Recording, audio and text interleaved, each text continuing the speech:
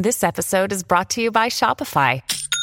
Forget the frustration of picking commerce platforms when you switch your business to Shopify, the global commerce platform that supercharges your selling wherever you sell. With Shopify, you'll harness the same intuitive features, trusted apps, and powerful analytics used by the world's leading brands. Sign up today for your $1 per month trial period at shopify.com/tech, all lowercase. That's shopify.com/tech.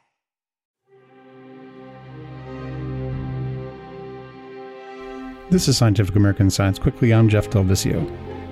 Quantum and cryptography. Those two words might strike fear in the minds of the uninitiated. But in February's issue of Scientific American, we have a story about how they're colliding. Here to walk us through it is Kelsey Houston Edwards. Kelsey's a mathematician and journalist. She formerly wrote and hosted the online show PBS Infinite Series. And she wrote this month's story called Tomorrow's Quantum Computers Threaten Today's Secrets. Here's how to protect them. Welcome to Science Quickly, Kelsey. Thank you. Thanks for having me. Okay, let's jump right into this mathematical quantum tension. How is quantum computing an issue for cryptography? So cryptography is the art of sending messages in a way that someone in between cannot read them, that only the sender and receiver can read them. And there are essentially two different ways that this is done right now. And the first one is a sender and receiver have the same key, and they use that key to lock and unlock a box. And the message is securely locked in the box in between. The problem with this type of cryptography is that the sender and receiver of the secret message need to have the same key beforehand. It doesn't work if the sender and receiver have never spoken before. So if you want to securely send your credit card information to maybe a clothing store online that you have no prior contact with, you don't have that secret key with them. You need to use something that's called public key cryptography that's done entirely in the open, and it's always done between two parties with no prior communication. And that type of cryptography, at the heart of it, are very hard math problems. And quantum computers, if they were big enough, could solve these very hard math problems. If a quantum computer were to solve the very hard math problems that are at the heart of public key cryptography, then the cryptography wouldn't work. It wouldn't be secure anymore. And we rely on it to send information in many, many, many contexts in the modern world. I think on that point about using it to send information, this public key cryptography, it's kind of an invisible system for most people. You don't think about it. You mentioned, making a purchase at an online clothing store. How deeply does encryption go? Like what kinds of systems, is it all data basically? Public key cryptography is all over the place. It is in many, many, many systems that you use every single day. But I think most cryptographers would tell you that if cryptography is working well, you don't know that it's happening. It's happening behind the scenes. And if everything goes well, you will never know what is happening. It's only when cryptography fails that we really hear about it. So, for example, every time that you start an online transaction with your bank or anywhere else that's secure, many other kind of video messaging services, things like that, every time you start it, they're going to do a public key cryptography transaction, essentially.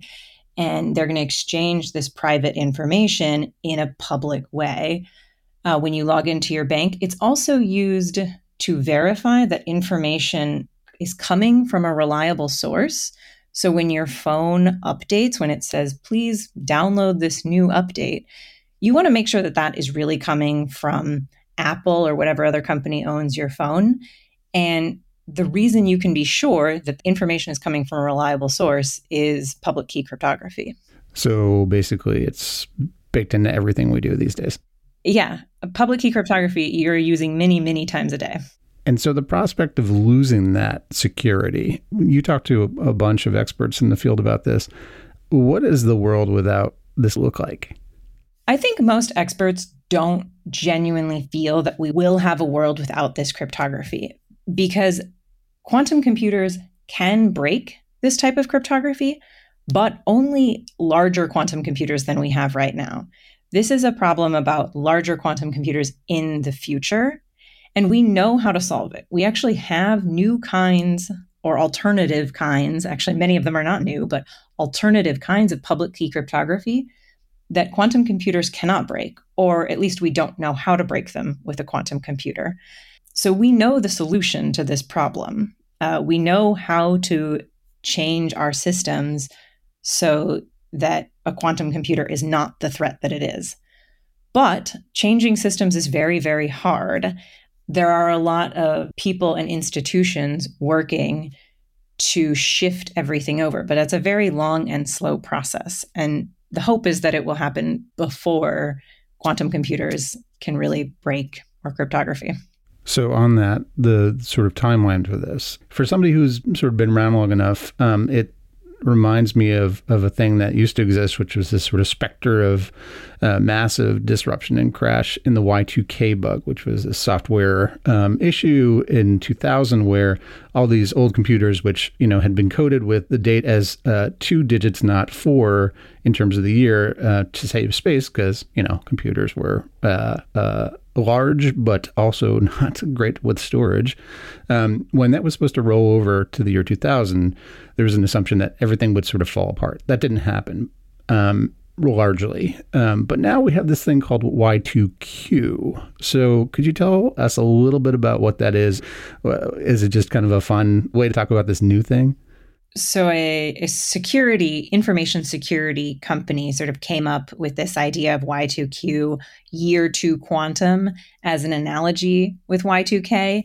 It's not as precise because we don't know when a quantum computer will come. We knew exactly when the year 2000 would come, but we don't know when there will be a large enough quantum computer to break cryptography. But they're trying to point out that we should be looking forward to that date, whenever it is, and we should be making all of our changes now before that. We should be concerned, especially because there's this uncertainty about when a large enough quantum computer will be built, and we should be making changes now. There's an additional reason to change cryptography now before the problem arises. And that's because a future quantum computer could retroactively decrypt messages that are sent now using standard cryptography of today, the things that your computer is doing right now. That's not such a concern in many applications. For example, if you send your credit card number online, if a quantum computer is invented, or a large enough quantum computer is invented 20, 30 years from now, you probably have a different credit card number, so that's probably not a concern. But hospitals are storing medical records or sending medical records using this kind of cryptography. Governments are sending national security, very highly classified information using this kind of cryptography. And that information, you probably want to be secret for more than 20 or 30 years. So it's kind of alarming that in 20 or 30 years, you could decrypt anything that's sent securely now. So we want to really change over these systems now to keep things secure for the long term. Do you get a sense of where a computer like that might be built? Is it on the horizon? Are there candidates out there? Are there rogue governments building large quantum computers? Yes, there is, of course, this possibility that someone somewhere has a quantum computer to solve these problems, but that seems very, very unlikely. I think most experts feel that we would know about such a thing. When you ask experts in quantum computing, what will a future quantum computer look like and what is the timeline, their answers are quite varied and often include a lot of uncertainty. But I think that uncertainty is part of what makes cryptographers nervous. Cryptographers need to prepare for quantum computers, and even the experts in quantum computing can't exactly tell you when it's coming and how. So that uncertainty makes the issue all the more important to address right now. It's a system that pretty much holds up our digital society as it exists. So probably reasonable caution and worry there. Yeah. There is movement to change these things. So right now, the National Institute for Standards and Technology, NIST, is standardizing new types of public key cryptography, which will be implemented in the future in all systems. That may take a long time, but they will be implemented. And we hope that those new types of public key cryptography cannot be broken by a standard computer or a quantum computer. But there's actually never a guarantee in cryptography. No one knows for sure that those are secure. So it's always a little bit of a cat and mouse game with cryptography. Well, it's a really fascinating subject, and it seems incredibly important on the long term, maybe, but incredibly important to everything. So thank you for reporting on it. It's really fascinating. And if you want to learn even more about quantum cryptography in the coming issues, read Kelsey's story in the February issue of the magazine, where you can also learn more about Bob, Alice, and Secret Brownies. I'm just going to leave that there and let you figure it out. scientificamerican.com. Kelsey, thanks so much for coming on the podcast and talking to us about it. Yeah, thanks for talking to me. Kelsey Houston Edwards is a mathematician and journalist. She formerly wrote and hosted the online show PBS Infinite Series. Science Quickly is produced by me, Jeff Del Vizio, and Talika Bose. Like and subscribe wherever you get your podcasts. And for more science news, go to scientificamerican.com. For Science Quickly, this is Jeff Del Vizio.